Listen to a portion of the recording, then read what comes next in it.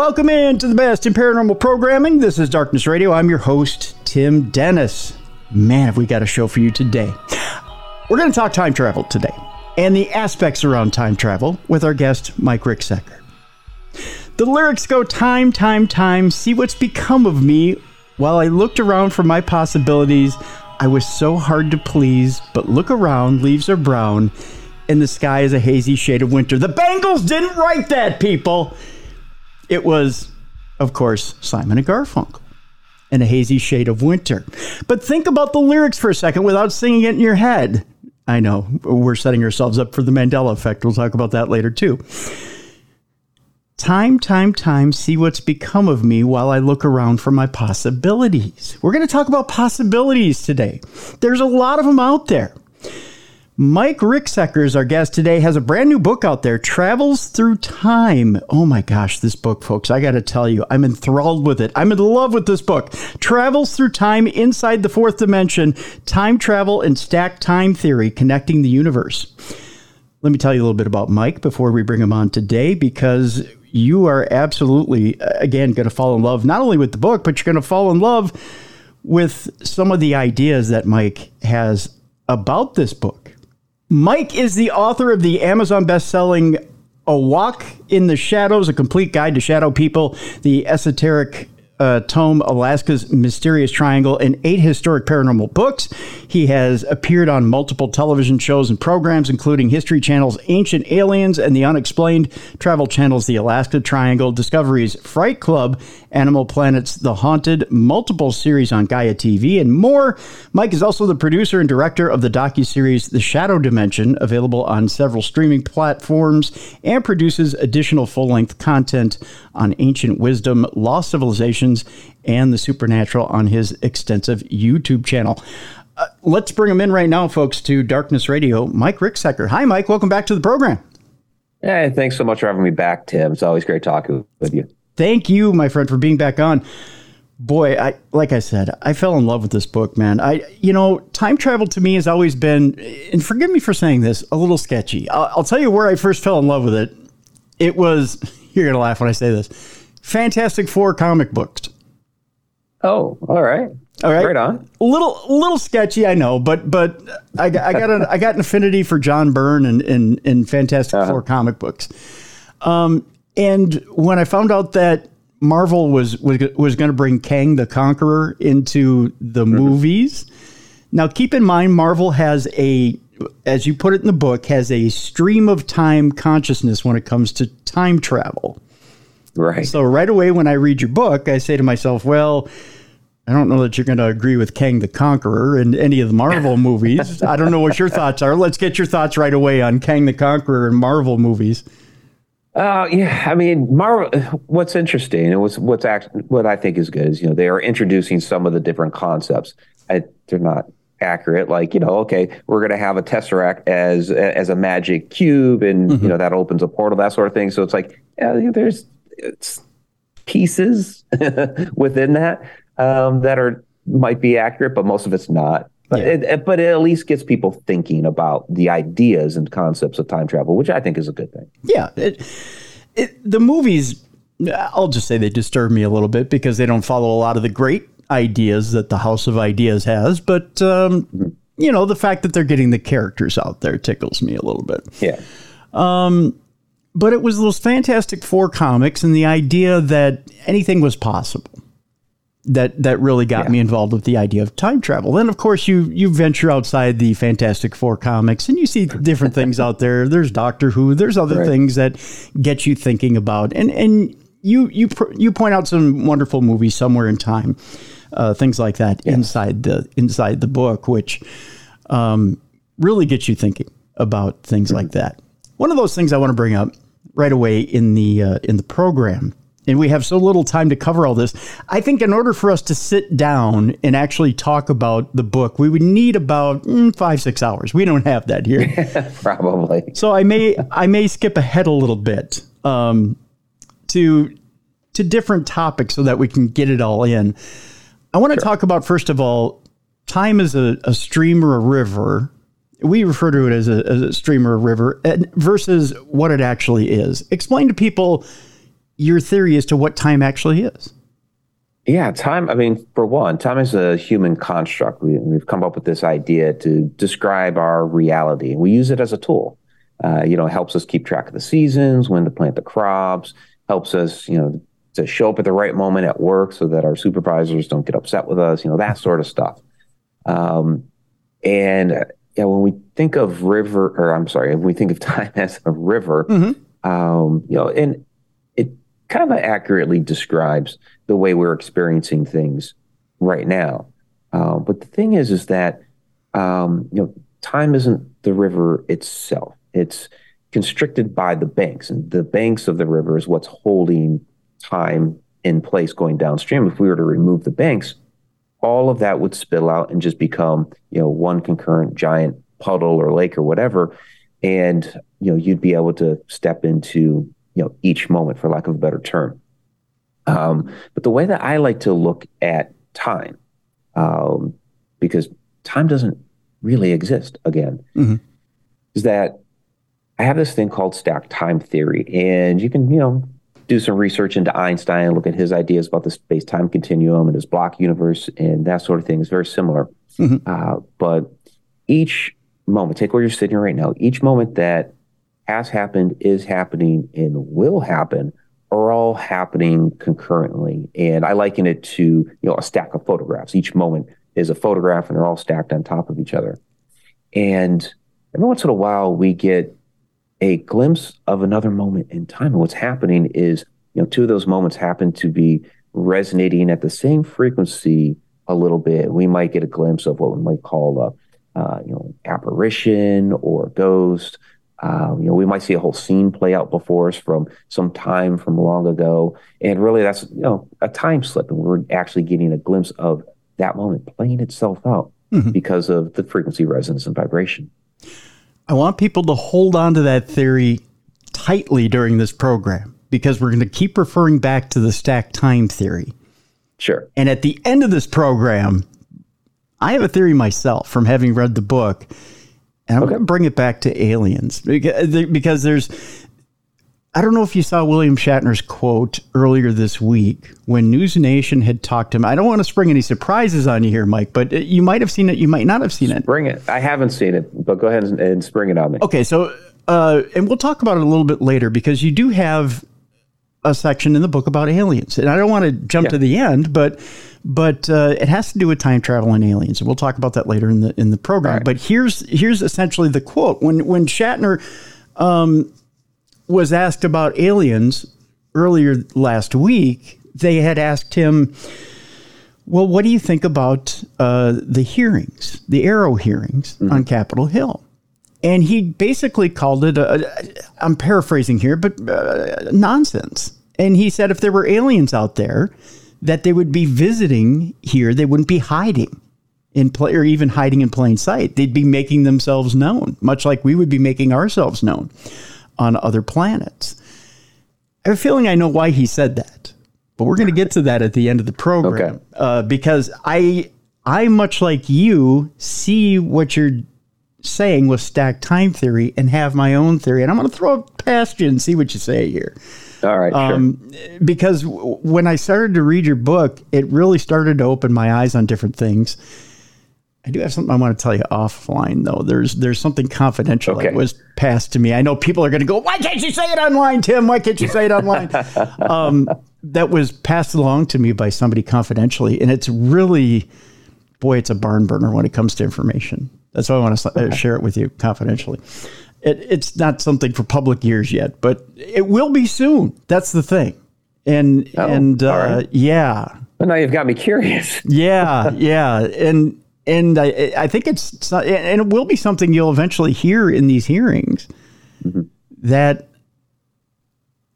again, we'll get to it at the end of the program because this alien stuff is really, really, really interesting. Teasing me, Tim. I know, Mike. I'm like that. I'm just one big tease. So we talk about stacked time theory, and we're talking about being able to pick one of those photographs and being able to sit outside a time construct. So we've got different dimensions. And in the book, you talk brilliantly about, the first dimension, second dimension, third dimension. People may not be familiar with dimensions. Can you just quickly go over what those dimensions are? Yeah, absolutely. Yeah, I give a little dimensional primer there in the chapter on stacked time theory because, I think people need to understand the way the universe is constructed, at least as far as our understanding right now, what our theoretical physics have come up with. And our theoretical physics say there's up to 11 hyperspatial dimensions, and whatever dimension that you are currently in, you can see all of them below you perfectly fine. So we have first dimension, which is just a basic line. Second dimension, which is a plane. So think of like a piece of paper. A piece of paper is technically three-dimensional because it has a very, very thin edge. Sure. But we can think of it, plane as that. And then, of course, you have your 3D objects. So, anything like that. And then you have the fourth dimension, which is time. And that is where we reside. And what's actually really fascinating about that is our consciousness is the fourth dimension. That's how we're experiencing the world. And that consciousness resides in a 3D object, which is our body. Okay. So anything above that, fifth dimension and beyond, would be able to see time the way that we see, like a 3D object. It's something that we would be able to, hold and manipulate and that sort of thing.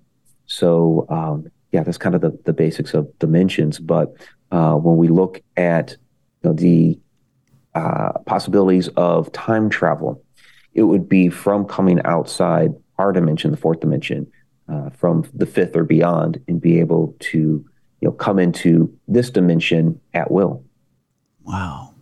Okay, so we have yet six dimensions we really don't have a grasp of. Or do we? Do we have a grasp? Does science really know what these dimensions are? And can we? Yeah, a lot of them they claim they're around the subatomic level. Okay. They don't. Again, it's more of when we talk about these different quote unquote hyperspatial dimensions. We're talking about they've put math to this. Really, is what it is. Okay. With all their different theories, they've calculated out how universe would work, and they've come up with these 11. One of them is controversial, because it's dimension 0, which is a point. So that one's right. They debate on. But what's interesting though is you have to think about this. If we are residing, in the fourth dimension, you have other entities that are around us, things that we can't see with our own eyes and all that. You're going to have other beings living within these other dimensions. I think that's something that people don't really think about. Okay, we have all these dimensions. We're in one of them, and we're able to live and breathe and all that. But in these other dimensions, there's going to be other beings as well. So this is where we get into like interdimensional beings and how they may be visiting us and these sorts of things. You bring up something that we talked about last week. That was Fermi's paradox, and that's in the book. Yeah. You touch on it briefly. Let's skip ahead a little bit in the book and talk a little bit about Fermi's paradox for a moment. Sure, absolutely. So Fermi's paradox is the idea that we are essentially assuming that there is other life out there within the universe without having seen or experienced that other life that's out there. Now, those within the ufology community, those who have claimed to have been abducted by extraterrestrials, would argue it just based on that alone. I argue it from a different angle. Okay. Because, we as humans are very presumptuous and arrogant and all these sorts of things. And so therefore we view the whole rest of the universe as extraterrestrials, and we're humans. Yeah, except the whole rest of the universe sees us as the extraterrestrials. True. So, absolutely. So therefore, if you just take the Milky Way galaxy, which has billions and billions of stars and systems and all that, we know of at least one extraterrestrial solar system with life, and that's us. So just, simple math, you expand that out to all the other, galaxies throughout the universe, and we're talking, trillions upon trillions of possibilities here. So I think it's really just perspective. Yeah, exactly. The other thing too is when we talk about, well, there not being any other extraterrestrial life out there, if you really want to get simple and stupid about it, bacteria falls from outer space onto this planet. Technically, that's an extraterrestrial visitor. I mean, it really is a simple form of life, but it is life. I mean, you can. Yeah, absolutely. No, they have found plankton, on the International Space Station and other craft that have gone up there that's living. Yeah. So there's definitely intersolar species that can survive through space, and then hey, how did we get here? If throw aside some of the different ideas of we're a species that live somewhere else in the galaxy and colonized here, et cetera. And I enjoy those ideas. Mm-hmm. If you just take like a natural evolutionary process, how did we get here? Well, the Earth didn't always exist here. Right. Our planet, us, the whole rest of the solar system, we're all made of stardust. Yeah. So yeah.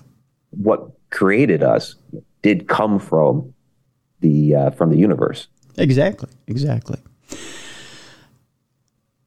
I want to jump ahead just a little. Again, we're jumping ahead. But again, I want to get I want to touch on some of the topics in the book, sure. And I want to leave the meat of the book available. But I also want to get some examples of some stuff from the book too, because you do such a wonderful job of painting examples in the book too.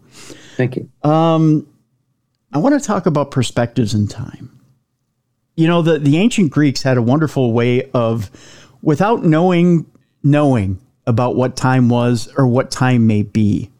Can you give us some examples of ancient Greece and how they painted what they thought time was versus what it is now? Yeah, it's interesting because when you get into like Aristotle, it's funny because as he's writing, you can kind of almost hear the gears grinding as he's trying to figure out, exactly what time is. And the Greek philosophers, they had some different ideas and they had some different concepts, and they were trying to toy around with, the idea, okay, time not existing, what is it, or the different layers of time, and this sort of thing. So, I think they were trying to really work that out. And like with Socrates, he really looked at it from, the idea of duality. So therefore, if you have one thing and then you have to have the opposite, then if you have life, then you have to have an afterlife. And Mm-hmm. what would the afterlife be? But us living in like another dimension, another point in time, that sort of thing. So it's really quite fascinating how even thousands of years ago, how they were perceiving these sorts of ideas and concepts.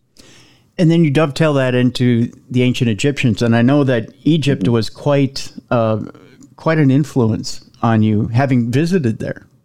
And the idea of the snake eating its own tail resonates throughout the entire book, which I love because it can have multiple meanings. You could take and apply it to time.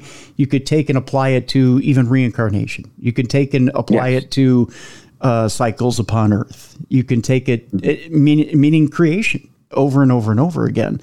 The fact that everything recycles.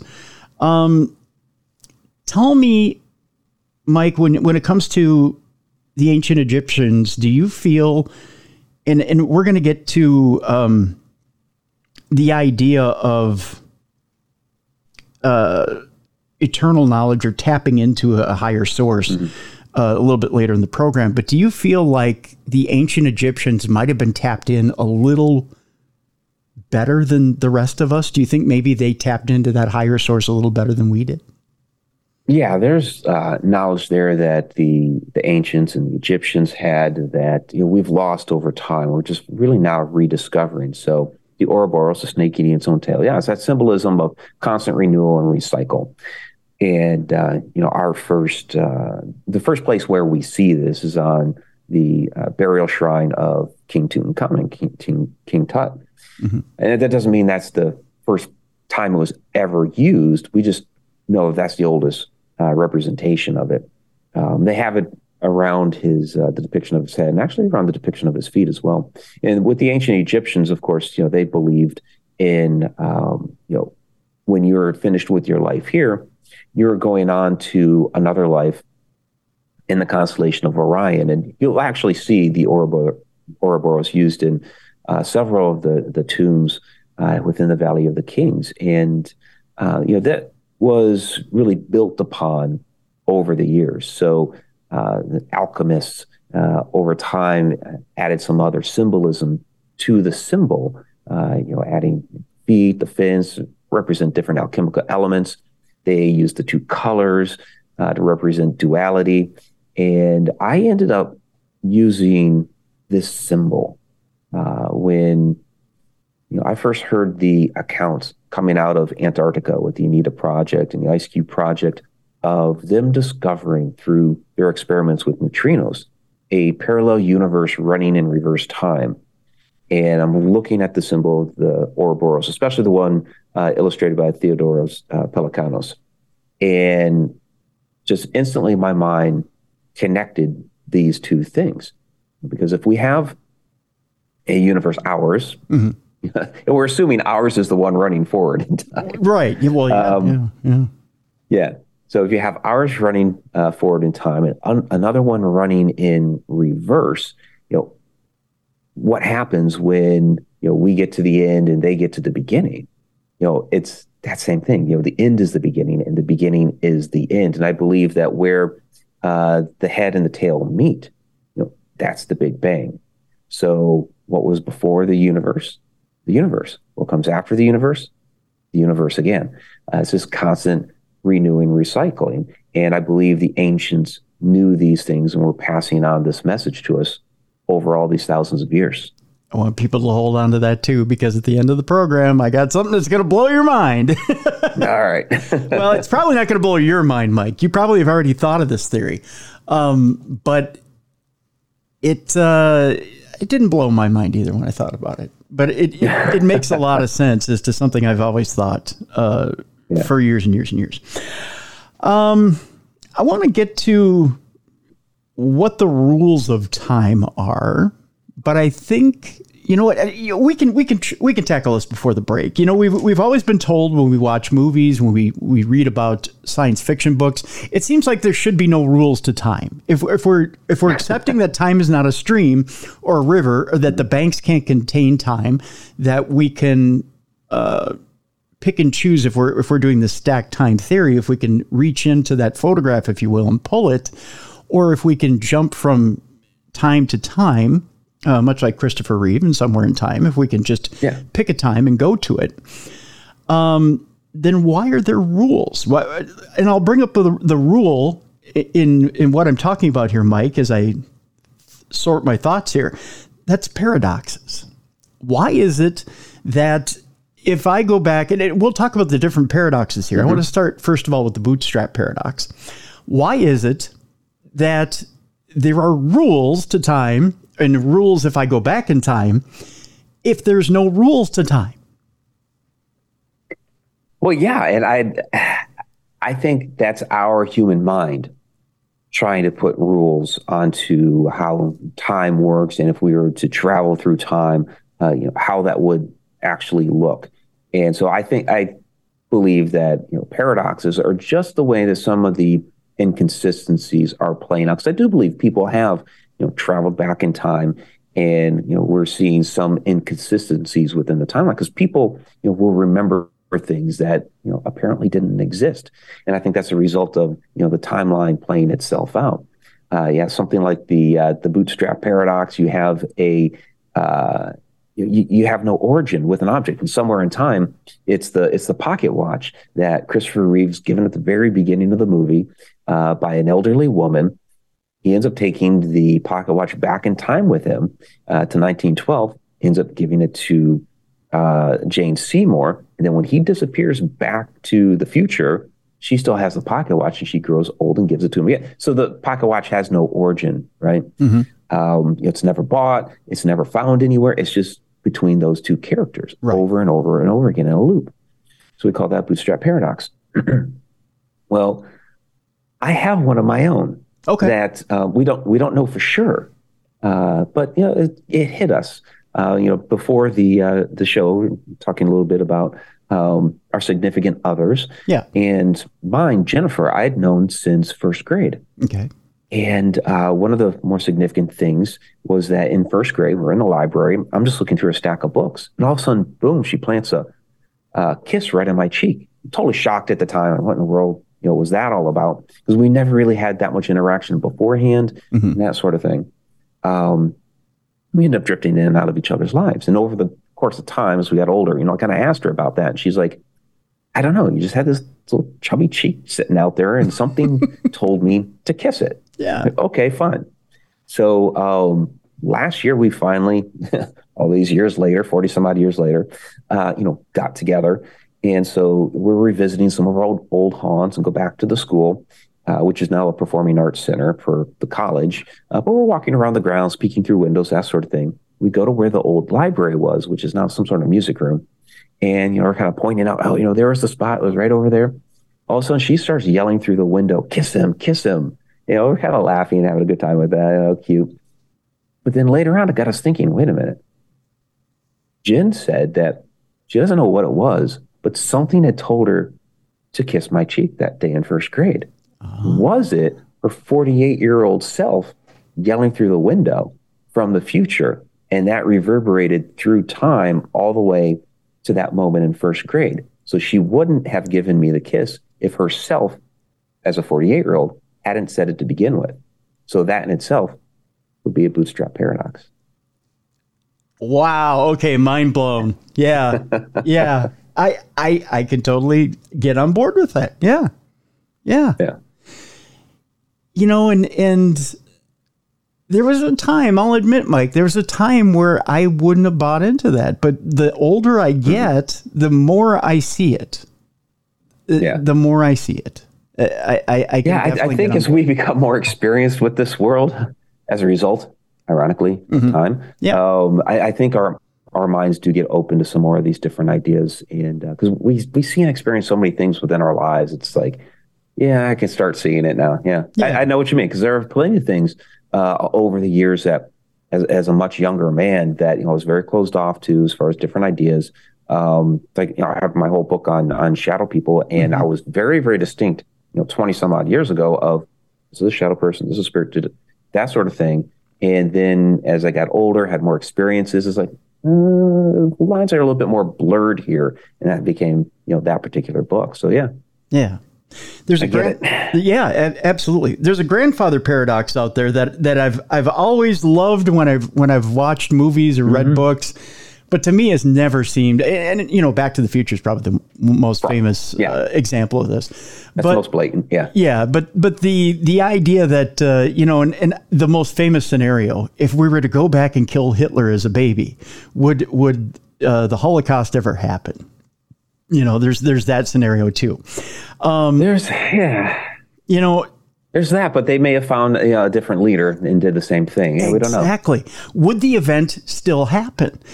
To me, I've always been of a mind that there are huge events in history that are always destined to happen. The lesson has to be learned so that we don't repeat the mistakes of the past. There's always a universal lesson that has to happen in certain times in time so that humanity can evolve to where it has to be at that time. If you notice, and one of the great examples of this is when you bring up the Greeks versus where we are now. In order to learn about these different dimensions, we had to go from the philosophy of the Greeks and the philosophy of the Egyptians to where we are now in talking about these 11 different dimensions, correct? Oh, yeah. It's all a journey. And, the way the Greeks and Egyptians thought about things, a little bit of a different take, a little bit of a different slant. We have more technology at our disposal these days, so we think of time in a little bit of different terms, but it's not too far off. But yeah, the idea, like with the grandfather paradox, what's interesting about that is, a lot of mainstream traditionalists will kind of discredit, that's science fiction, type of storytelling, gimmick, that sort of thing. But in the 1980s, when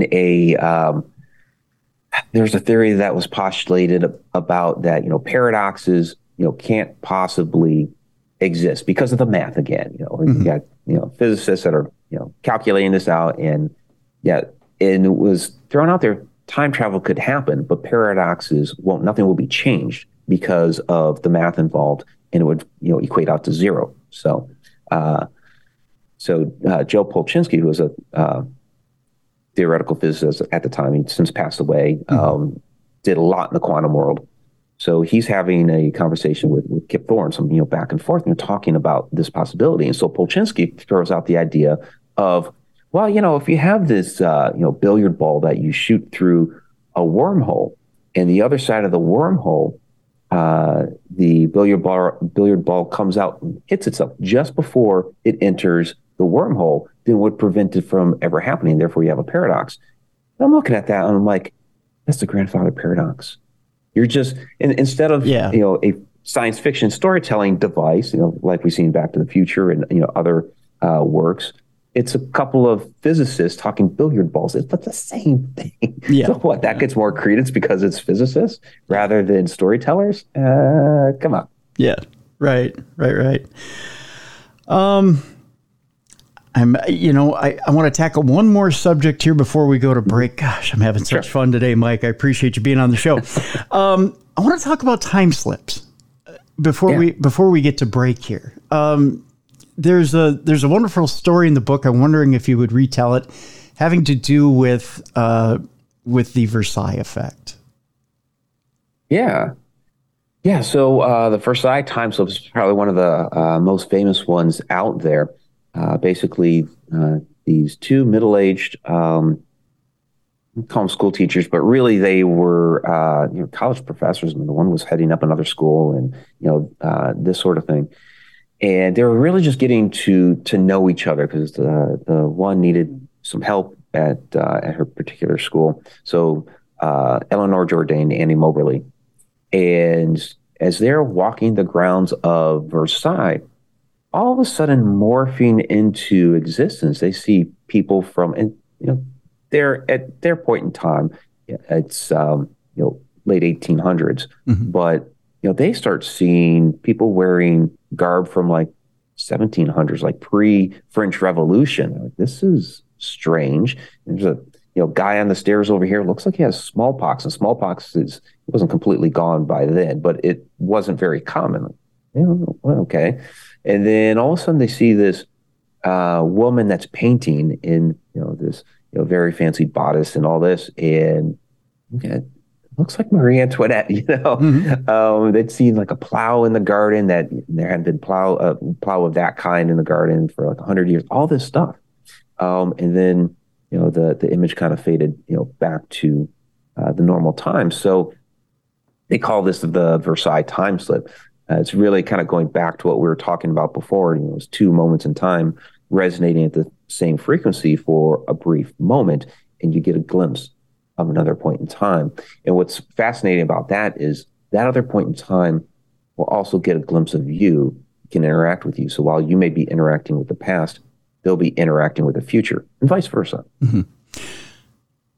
We're going to take our break here. When we come back, I want to talk about the difference between a time slip and a haunting. Are we confusing one with the other? We're going to talk about that when we come back. Our guest is Mike Ricksecker. The book is absolutely fantastic, folks. I want you to go out and get a copy right now. There is a link in the description of this program. The book is Travels Through Time Inside the Fourth Dimension, Time Travel and Stacked Time Theory, Connecting the Universe. Go get it right now. You can get it on paperback, on Kindle. We've got a link again in the description of this program. I highly recommend this book. I can't recommend this book strong enough. There are such great stories in this book, examples in this book, and so many things that are just absolutely going to blow your mind. Mike Ricksecker, our guest. When we come back, hauntings and time travel, are they one and the same? Next on the best in paranormal programming, this is Darkness Radio.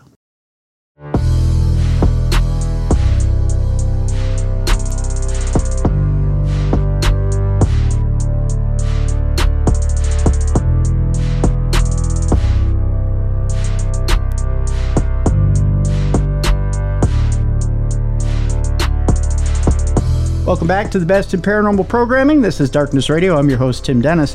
Our guest is Mike Ricksecker. He is the author of Travels Through Time Inside the Fourth Dimension, Time Travel and Stacked Time Theory, Connecting the Universe. Now, Mike, there's a couple of examples in the book. We don't have to go too in depth with it, but we can kind of skirt around it a little bit, if you will. You point out in the book Hans Holzer and his theories on the afterlife, and the fact that the afterlife is just the other side, or just a skip to the left as far as a dimension goes. Right. It's that unseen dimension that's just right there, but living right beside us. When we talk about time slips, there's a very famous one. And again, I want people to read the book to get the full perspective of the Conjuring House and Andrea Perron's sighting at the Conjuring House. The fact that she was right there when a family showed up at their table, which doesn't fully explain the haunting, but in the midst of a haunting, there's a time slip. And I want people to read that particular time slip, because that's fascinating, that within a haunting, there's a time slip. Which brings to mind this question, Mike. Are hauntings and time slips the same, or are they different? And in your mind, how are they the same or different? They're different, but I think sometimes we experience a time slip and we believe it's a haunting. Hauntings, they can be a variety of different things. Usually we think of, human spirit as either hasn't passed on or, bound to the house, doesn't know it's a lot of different ideas behind, what that may be. But, we're thinking of this as an actual entity, being, spirit that is, still there at the home or building or whatever it is. So we see those in a variety of different ways. It may come off as an apparition, a shadow, mist, whips, all sorts of different types of things. And so when we see something that looks like a full-bodied apparition, sure, that might be a haunting, that might be a spirit, it might be a ghost, that sort of thing. But there's also a possibility we could be taking a look at a time slip, the kind of the dead giveaway for that. And there's no way, 100% surefire way to differentiate between the two. But one that is really, really helpful, if it happens, is if they look at you as if you're the ghost, then you're probably experiencing a time slip. Okay. Yeah. That makes sense. That makes complete sense. I want people to hold on to that little nugget, because we're going to use that a little bit later in the show. We're going to tie this all into one little bow. I want to talk about doppelgangers for a moment. Doppelgangers are fascinating in that we have a mutual friend out there that will post things on social media and say, there's my doppelganger, there's my doppelganger. And it's kind of fun that way. You will find pictures online of people who look a lot like you. I have a few people that look a lot like me, but how many bald older men with glasses and goatees are there out there? They're pretty common. But we want to talk about real doppelgangers. To the definition, what is a real doppelganger? Yeah, doppelganger is the German word for double walker, and it's this idea that some sort of supernatural entity has taken its shape and form just like you. Yeah, very different than like the whole celebrity doppelganger sort of thing, celebrity look-alike.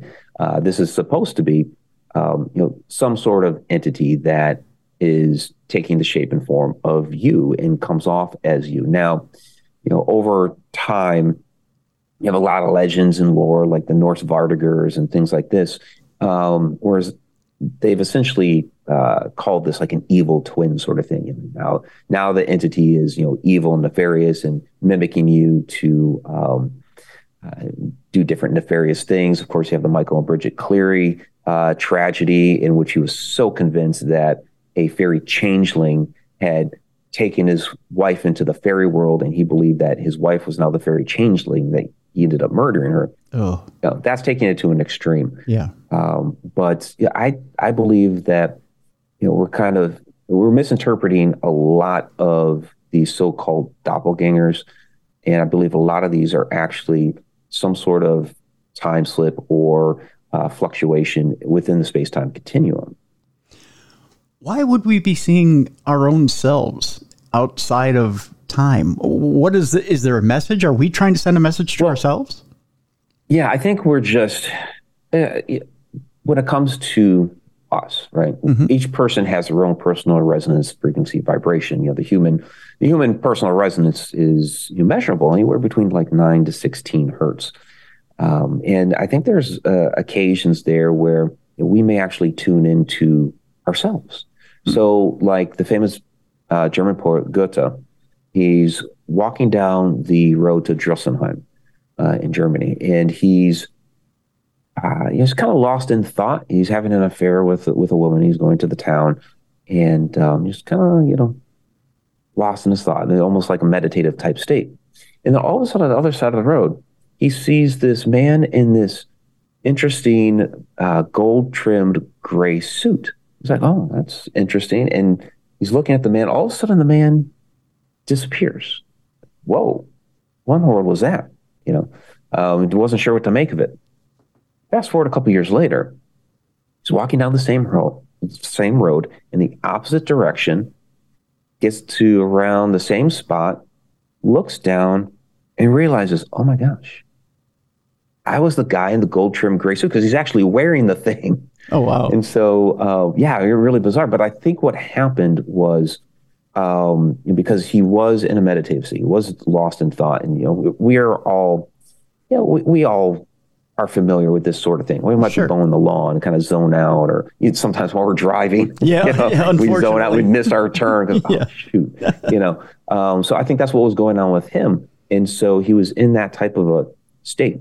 Our brain has all kinds of different, states of being.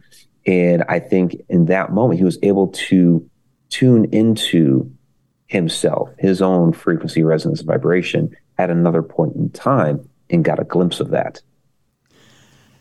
I can see that. When we do meditate, we do get to a higher vibration, and maybe we do meet that vibration of ourselves in another time, and we meet ourselves. I can see that.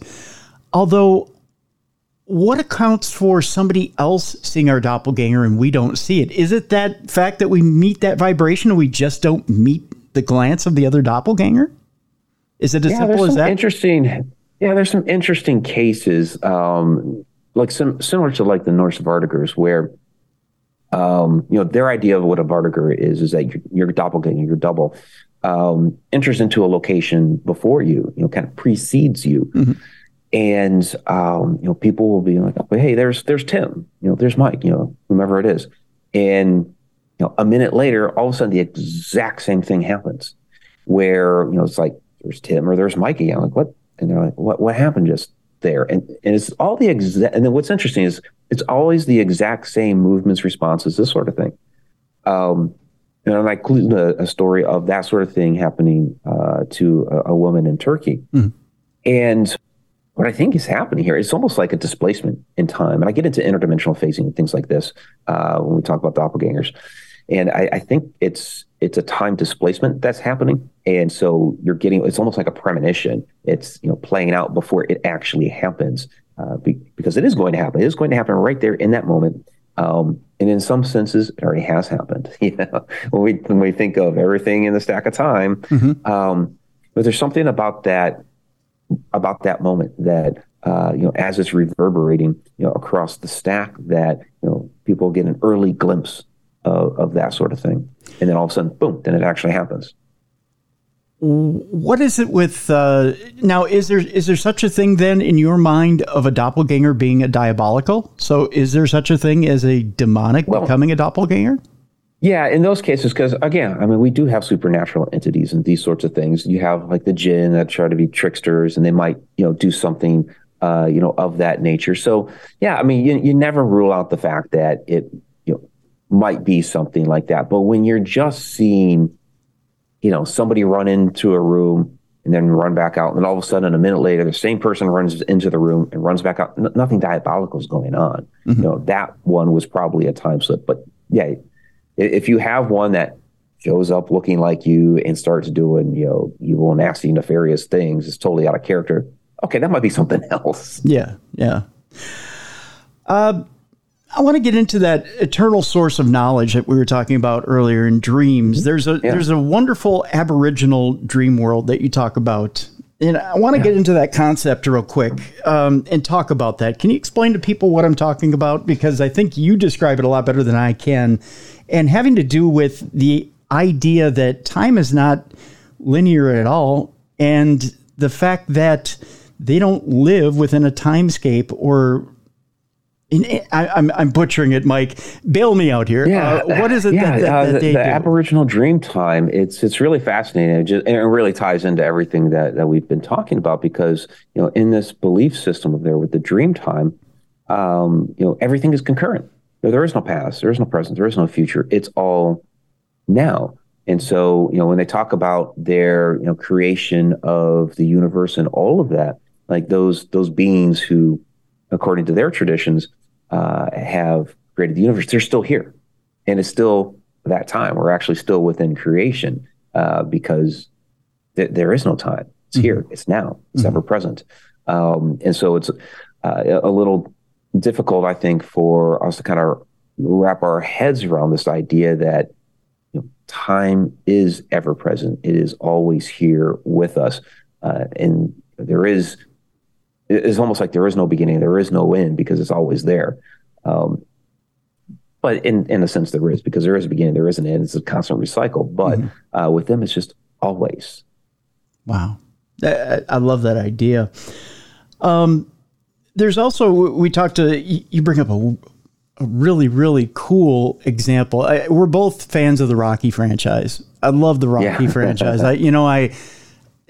Rocky Balboa was just on TV the other day, and when I was reading the example in the book of Rocky Balboa, I got chills. And you talk about the ideas that you had before the movies came out, and explain to people what I'm talking about with the idea that we have this connected consciousness to the universe. That these ideas are out there in the universe. I know when I'm talking about. Like I have a guitar right next to me. It's a Wolfgang USA, the exact one that Eddie Van Halen played on stage. Nice. It's the one thing I've ever spoiled myself with. But occasionally I'll pick up the guitar, and I know that if I'm just doodling around on a guitar, I know the difference between forcing a note and playing around and trying to come up with something, and when something just flows through me and I don't have control over it. Right. There's connecting to that consciousness. So there's the idea of the collective unconscious, which was postulated by Carl Jung, this famous psychologist from back 100 years ago, right? Yep. And this idea is that that unconscious part of ourselves can pick up on universal knowledge that, for lack of a better term, is floating around out there in the ether. And it's why, at different points in time, you'll see, all of a sudden, 5 people from, 6 people, whatever, from across the world, no connection to each other, all suddenly trying to invent the same thing, light bulb or telegraph or whatever. And all of a sudden, the race is on suddenly out of nowhere. So, the thing with Rocky, it's really bizarre, is apparently I was picking up on whatever Stallone was grabbing from, kind of what we call his muse, right? Right. In creative people, a lot of times will say, I don't know where it came from. Like the whole dream time thing, with that chapter, the paragraph that I concluded it with, I was writing about the dream time in the middle of the night. I could not sleep. And all of a sudden, I got up, and I don't usually write very well at night, but I'm like, let me work on this, into this chapter a little bit. That final paragraph of that chapter, I have no idea where it came from. It was like 3:30 in the morning. And it's like, I'm looking at that later. I'm like, I can't believe I wrote that. It was actually a really good paragraph. Oh, wow. That kind of summed up time. Yeah. When it comes to Stallone in the Rocky franchise, so I really, loved the Rocky movies as a kid. And, after number 2, that gap between 2 and 3, I was at my grandparents' house, and I'm just, writing some little stories, and I wrote my own version of Rocky 3, in which my version has Apollo Creed becoming friends with Rocky, and Rocky fights a Russian. Well, in Rocky 3, he becomes friends with Apollo Creed, and in number 4, he fights a Russian. Yeah. Okay. Yeah. Well, that's kind of ironic. That's cool. That's cute. So sometime after Rocky 4, talking with my mom in the kitchen at the house, just kind of whatever. And because I think we had just watched number 4. Okay. And I'm like, I liked Rocky better when he was, when he was poor. We didn't have as much money. I kind of liked his character better, and he was kind of more quirky or whatever. I liked it better when he didn't have all this money. Yep. Number 5, sure enough, he loses all of his money. So now I got a big 15-year gap between number 5 and Rocky Balboa. Nothing was going on forever. Number 5 kind of bombed at the box office. Yeah. Yeah. So during that time, I had a dream one night that they were going forth with a Rocky 6. They were going forth with a 6th movie. And in my dream, I'm basically watching the movie. And in this movie, Adrian is on her deathbed. She's dying. And how does number 6 start off? She's dead. Yeah. So it's like, okay, this is bizarre. But basically, and it was just little tidbits like that. It wasn't like I got the whole movie downloaded to my head or whatever, just like little snippets, because I believe that, I was so enamored with that movie. I was so connected to it. I took so many life lessons away from those movies that I tapped into a little bit of whatever Stallone was getting out of the collective unconscious. And people are going to, I think people are going to maybe that aren't fans of Stallone may chuckle a little bit when I say this and may go, oh, come on, Tim. But he really is a creative force. He really is. And especially with that character, he's really tapped into something through that character. And through that character, he's tapped into something very powerful. And really, like you just pointed out, really taught some very important moral lessons. But through Rocky Balboa, the movie, that 6th one you're talking about, really teaches a lot about grief, loss, dying, and renewal. There's renewal there too. There is in that movie, which is interesting. Again, that snake eating its own tail. Yeah, that's actually a great point, Tim. Yeah, because it connects, his cycle that he's going through within the movie, but also cycles back to, the original movie. And you get, the great life lesson. Now how hard you hit is how hard you get hit and keep moving forward, those sorts of things. That's right. And, there's a lot to take away. And I think people don't give Stallone enough credit. And I think it has to do with the way he talks. People don't realize he's actually partially paralyzed in his face, and that's why he talks like that. Yeah.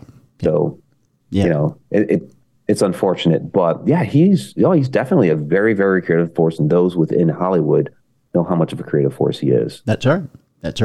Absolutely.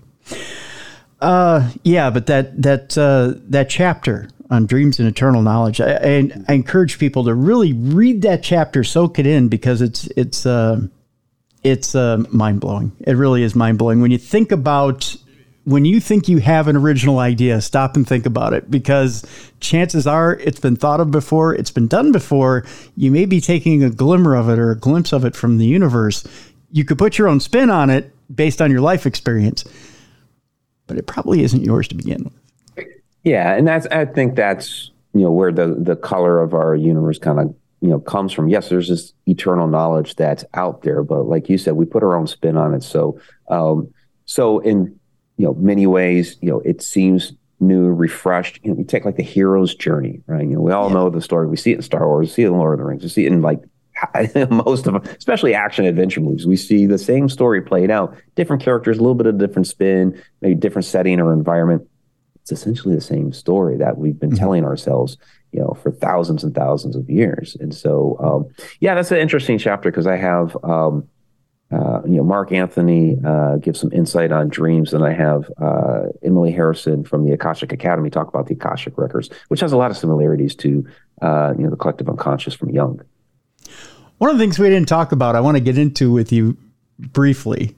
We may split a little bit on this, but I think we agree on most of it. I want to talk about the Mandela effect. Okay. I have a problem with the Mandela effect, but let's talk about it briefly. Let our listeners know a little bit about the background of the Mandela effect and where it comes from. Yeah. So this idea was postulated right around 10 years ago when Nelson Mandela passed away. There were many people out there that thought that he had actually passed away back in the 1980s when he was in prison. And, following that, there was some fallout that Fiona Broome ended up coining the term the Mandela effect. That other people started realizing that there are other things that people were remembering differently. Mm-hmm. A lot of it had to do with branding. Yeah. The way Fruit Loops was spelled, or Oscar Mayer, or how does the song "We Are the Champions" and things like that. Yeah. A lot of it was out of pop culture, mm-hmm. And a lot of people were misremembering all these things the same exact way. And so, and I don't know what your exact take is on it. I mean, I believe a lot of these are just a mass misremembering, mm-hmm. but I think there are some elements that do play out in which we can see something's a little bit different with time. And I don't want to spoil the whole thing here. It's don't spoil the whole thing. But I give an example of one that you will not find in any of the top 50 Mandela effect lists that are out there on the internet that I and my mother actually experienced. Yeah, and I encourage people to read the book to get that one, because that one is original. I find, and maybe you will agree with me, maybe I misconstrued and I jumped on that one. Mandela effect to me is a lot of people nowadays, is just a lot of people using it as an excuse for being lazy and not remembering history. Yeah. that is a lot of what people are doing. It's a lot of people not bothering to pay attention to current culture or past culture. It's okay, I live in the here and now. I don't give a shit about what happened 30 years ago. And or they don't bother to remember what it is that happens with other people. They're too engrossed in what is happening in their own lives. So when you have something like a current celebrity who dies, who was just working 3 years ago, Mike, and they go, I haven't heard anything from that person in years. Well, they just released an album 2 years ago. Come on. Right. And Mandela effect, I haven't heard from him in 10 years. That's because you're not paying attention. That's a lot of what it is. People use Mandela effect as a reason for them to tune out of society. Last night we went and saw Motley Crue and Def Leppard, and people don't realize Def Leppard's had a bunch of albums, bunch since they're the last huge one, Adrenalize, in the early 90s. But they've put out a lot since it. So I get it. Yeah, but people will go to the concert who probably stopped listening to Def Leppard pre-2000 and go, I haven't heard from these guys in 23 years. No, they've been out there. You just stopped paying attention. Right? Yeah, exactly. No, I agree with that. Yeah, people do stop paying attention, and and some, again, I think some of these things just get misremembered. Yeah. I think the one with was Mr. Monopoly wearing a monocle, that sort of thing. It's I'm kind of mixing it with Mr. Peanut, Right. So I can see those sorts of things. Yeah, absolutely. There are some legit ones out there, and the one that we've brought up on the program before is the death of Kirk Douglas. Kirk Douglas, and I remember seeing the E.T. obituary on Kirk Douglas years before he actually died. I remember his son getting on the air, Michael Douglas, and talking about, and he was a much younger man, talking about, it's a shame he was such a great actor. I remember seeing the highlight reel of Spartacus and all this other stuff. Yeah. Then all of a sudden, no, he didn't die. And I went, well, wait a minute. No. I saw it on E.T. I remember Mary Hart was there. She was talking about, what a great actor he was. And people are like, oh, you're crazy. He didn't die.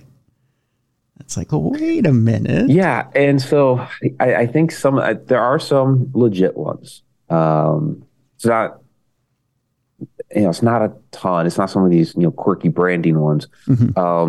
But I think what happens, and I think this is, the effect of time travelers, people have gone back, and it's not like they went back, we're going to kill Kirk Douglas. That's right. not the intention, right? Of all the people. Or we're going to go back and save his life or whatever. Right. And it's the result of, they have gone back. Maybe it could just been they were watching, observing, whatever, and they accidentally did something to affect a little thing over here. And then, it's the butterfly effect. And something greater ended up happening as a result of that. And so I think that's where, some of these actual more legitimate cases of, no, we're remembering something in thousands of people across the world, no contact with each other, each remembering these things exactly the same. It's like, something got changed up here. Right, right. And that example in the book is one of those, which I find fascinating. I really do find fascinating. So, yes. Yeah, because that was really obscure. That was really obscure. But there were several people, not just myself and my mother, but other people from across the world that were remembering the exact same thing. Right. And it's like, this is, how all these people and this little obscure thing. Right. Don't get me wrong. There are legitimate Mandela effect cases out there. I just find them rare. I mean, they're like gems. You find them along the way and you go, wow, that's right. That was that way. How come I don't remember it? You bring up the one with although people say they don't remember it, they remember it a certain way, but it's really this way in the movie is Mr. Rogers, the song. Yeah. Was it a beautiful day in the neighborhood? Or a beautiful day in this neighborhood? It's a beautiful. And even the movie title is "Beautiful Day in the Neighborhood." It's like he's saying it as this. Yeah, this. Yeah. So that's an interesting one as well. Let's move on. Sure. I want to talk about, we're going to get to aliens here in just a moment, as we're starting to tick down. Speaking of time, we're going in a linear sequence here, and we're going, of course, from the beginning of the podcast to the end of the podcast. We're getting pretty close to the end here. But I want to talk about AI, simulated universes. Are we in a matrix? A lot of people may think that, and a lot of people have talked about, and this is a theory that's gaining steam here, Mike, that the universe we're in now is the simulation, and that we don't live in reality here, that reality is somewhere else, that this entire world is a simulation. Do you buy that theory? Yeah, but not in, whenever we talk about simulated universe, immediately people think of the Matrix. And I don't think it's, a computer simulation. We use computers as that idea right now because that's our most current technology. Yeah. Nikola Tesla thought of, AI and the idea basically of a, sentient being type robot, over 100 years ago. But he had no idea it was going to be like what we're doing now with, excuse me, like drone technology and all that, with silicone microchips and all that sort of thing. He thought it was going to be radio waves and, gears and wheels and all that sort of thing. But he had the idea. And I think that's where we're at now, is we have the idea for it, but we don't really know how it will really play out in the future, or how it really does actually play out now and exists. I think it's more organic and biological in nature. But our ancient civilizations, religions, they all talk about that. They just don't use the word simulation. Like Eastern philosophy, reincarnation talks about we're in a home world, come down when we're born, we live a life, we learn some lessons. When we pass away, we go back up, and then we constantly recycle. And so, that right there is really the idea. Same thing, of like logging into a computer program, playing out the simulation, where there's video game, flight simulator, all kinds of different things we simulate, and people don't really think about it. And then we log back out. So it's the same type of idea, and but they don't use the word simulation. No, that's just cycle of life. Yeah. Okay, I got you there. With that, let's get to the topic of aliens. We're going to work. Sure. We're going to work we're going to work with the time part of it first, and then we're going to get into the actual theories. Remember, I've been telling people that kind of hold on to this nugget, hold on to this nugget, hold on to this nugget. We're getting to the monster at the end of the book here, Mike, eventually, which we'll get there here in just a few minutes. You have a chapter on UFO abductions and time loss. And with that, I've always found that phenomena interesting. People say, well, I've had an experience with a UFO. I've had an experience with aliens, or I think I have. I remember seeing a light, and then the next thing I know, 36 hours have passed, 48 hours have passed, or even just 3 hours have passed. And I'm on one side of the county, and the next I'm on another side of the county. Could this just be, and I'm going to take a skeptical side here, could this just be, I zoned out, or one of those, I'm in my own mind, or, who's got the most interesting story about this is recently I was, you're going to laugh when I tell you this. I was watching a video on Drink Champs, and George Clinton is talking from Parliament Funkadelic. He's talking about him and Bootsy Collins were coming back from on tour. And they said, I had nothing in my system. In fact, we had to stop by the liquor store. But on the way to the liquor store from the airport, he said, me and Bootsy are in the car from the airport. We're going to stop home, then go to the liquor store. So he and Bootsy, as they're driving home, look up in the sky, and Bootsy goes, what the hell is that? And points up in the sky, and they see these bright lights. And as they see these bright lights, they stop and get out of the car, and they look at these bright lights. Then they remember getting back in the car and getting home, realizing they've lost 4 hours. Mm-hmm. So they remember getting out, looking at these lights, and then getting back in the car, having lost 4 hours and gone home. Meanwhile, the wife is like, where have you been? Your flight landed, 4.5, 5 hours ago. Where does that time go? And what happened to George Clinton and Bootsy Collins? You're right. Exactly. When it comes to UFOs, the abductions, the time loss, again, when we think about extraterrestrials, we're kind of caught in this idea that they're all working within our same dimension. They're all working within our same rule set. And yeah, that might be true for UFOs, extraterrestrials that have taken a flight here. If somehow they have a long enough lifespan that their body and their resources will survive, Newtonian physics and traveling all those light years. It's a little hard pressed for them to do that. Or maybe they have figured out like the Einstein-Rosen bridge and they've taken a wormhole, that sort of thing. But I think a lot of these are probably traveling interdimensionally. They have figured something out to be able to traverse the different dimensions. Okay. And so if that is true, that they have figured out how to travel interdimensionally, well, like we were talking about earlier, when you supersede the fourth dimension time that we are in, you're in the fifth or somewhere beyond, time is an object. Mm-hmm. So if they are performing some sort of abduction, maybe they're going to study, run some experiments, whatever it is they're doing, we have a lot of different ideas. If they are taking them back to their dimension for a little while, well, time most likely is going to work differently in that space, wherever they're at, fifth, sixth, seventh dimension, whatever it is. And so 5 minutes might actually be an hour or two, this sort of thing. When you look at some of the different abduction cases, like Travis Walton, Betty and Barney Hill, those sorts of things, the time really worked differently. And we can even go back into some of our older texts, like the like fairy lore and things like this, where instead of extraterrestrials, it was fairies, and they were being taken into the quote unquote fairy realm. Right. Same thing, like an abduction, like we consider with UFOs and ETs now. But we see a lot of the similarities of time worked differently, and people thought the person was gone for a full day or two, and they're dancing around with the fairies or whatever they're doing, and all of a sudden the person's like, oh, it was only 5 minutes to me.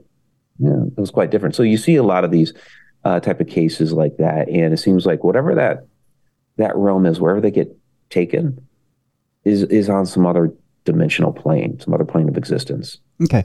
Real quick, here it is. Here's the theory, and then we're going to wrap it up. Are you ready, Mike? All right. All right, here's the theory. As I'm reading your book, it occurs to me. Years ago, I used to say 95% of the things you see in the sky are man-made and are us, okay? Mm-hmm.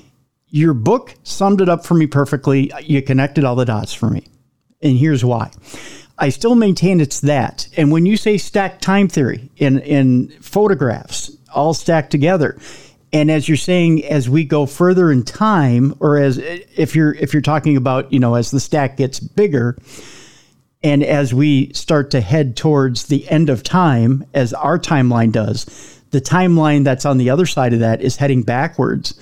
If you notice, the UFOs backwards in time, like in the 1940s, were looking like little metal saucers. Now they're getting into triangles and other shapes, right? They're getting more advanced.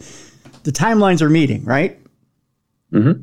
Okay, they're getting more advanced. Yeah. That's us getting more advanced. That's us traveling back in time and getting more advanced. The timelines are meeting each other. The stacks, we're getting back further and further in the stacks, and we're meeting those stacks of photographs in the middle. In other words, we're meeting ourselves. There you go. Yeah, that's one that I agree with. I do believe that some of these extraterrestrials, that the UAPs, UFOs that we are seeing and witnessing, some of them are ourselves.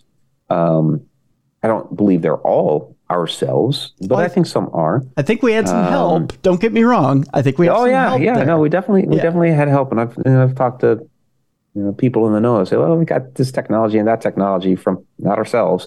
Yeah. And but so something that I throw out there in the book is ideas that people don't usually think about. Is okay. We're talking time travelers from the future. Somebody that's indigenous to Earth, ourselves, that has come from the future to our point in time. We're seeing ourselves. Maybe you're coming back to research, examine the past. They might have there might be a resource that we have now that they don't have in the future. They need to come back and get. That's all well and good. But the Earth is 4.5 billion years old. Mm-hmm. Right? People don't really realize how old that is. It still pales in comparison to the rest of the universe. That's a long, long time. You think about this. The dinosaurs went extinct 65 million years ago. Yeah. And that's just like over 1% of the entire lifespan of the Earth. Yeah. So you think about how long ago that was. So over the course of the next, say, 65 million years, will humans still be around here? Will we go extinct in that time? It's possible. Or we may have done something like conditions here on Earth got so bad that we found another planet to go to. Okay, fine. So let's say humans are no longer here at that point in time. The Earth is still going on another 5 billion years, by the way. So over that course of time, what if a couple different things could happen? An extraterrestrial life form from another planet finds Earth. Well, it was at that point in the program where I accidentally lost Mike because of some technical issues with Xfinity. Can't exactly give him a round of applause there. And I was unable to complete the conversation with Mike. I wish we could have finished that conversation. You may think that it might have been aliens. We'll leave it to aliens that cut off our conversation with Mike. I'm so sorry, folks. We were onto something there with the fact that aliens might have been time travelers. Time travelers might be aliens, or it might be aliens and time travelers. But it was a great conversation with Mike Ricksecker. The book, I highly encourage you folks to pick up Travels Through Time Inside the Fourth Dimension, Time Travel, and Stacked Time Theory, Connecting the Universe. We have a link to it in the description of this program. Folks, I can't say enough about this book. It is so good, so good. And lots of great stories in there. Lots of great theories in there as well. And Mike Ricksecker has outdone himself with this book. Again, a link in the description of this program. Pick up the book right now. Folks, I also want to thank you so much for continuing to tune in to these great shows here on Darkness Radio. Thank you for being such great listeners and patrons of the program. I want to ask you one favor. To continue being great listeners and patrons of the program, I need you to do one other favor for me, and that's this. Check out our sponsors. We can't continue to do this program unless you support our sponsors. And our sponsors are great sponsors at that. What they do is allow us to continue doing this program and allow us to put on these great programs for you. Both Mint Mobile and Factor have put their money where their mouth is, and they've come up with some great deals for you to try. Stick to your wellness goals with premium, ready-to-eat meals from Factor. Give them a try, folks.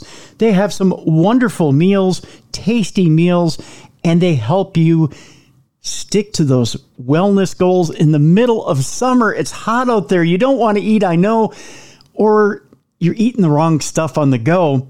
Don't do that.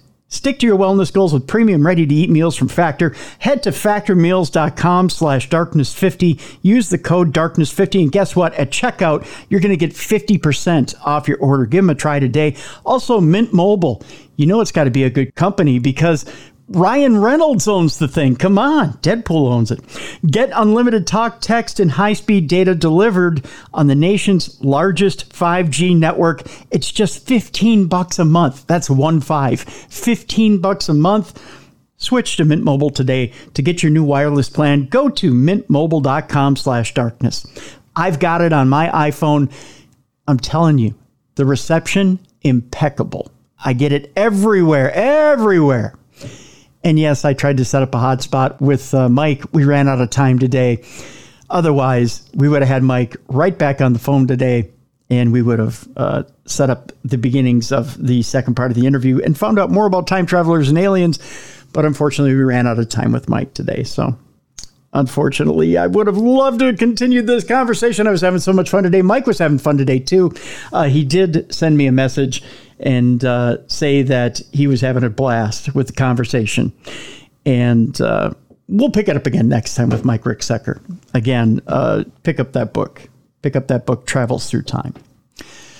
Folks, I want you to go take care of yourself and each other this weekend. Again, look in on an elderly neighbor as we get through summer here. And the southern part of the U.S. is just still a scorcher in August.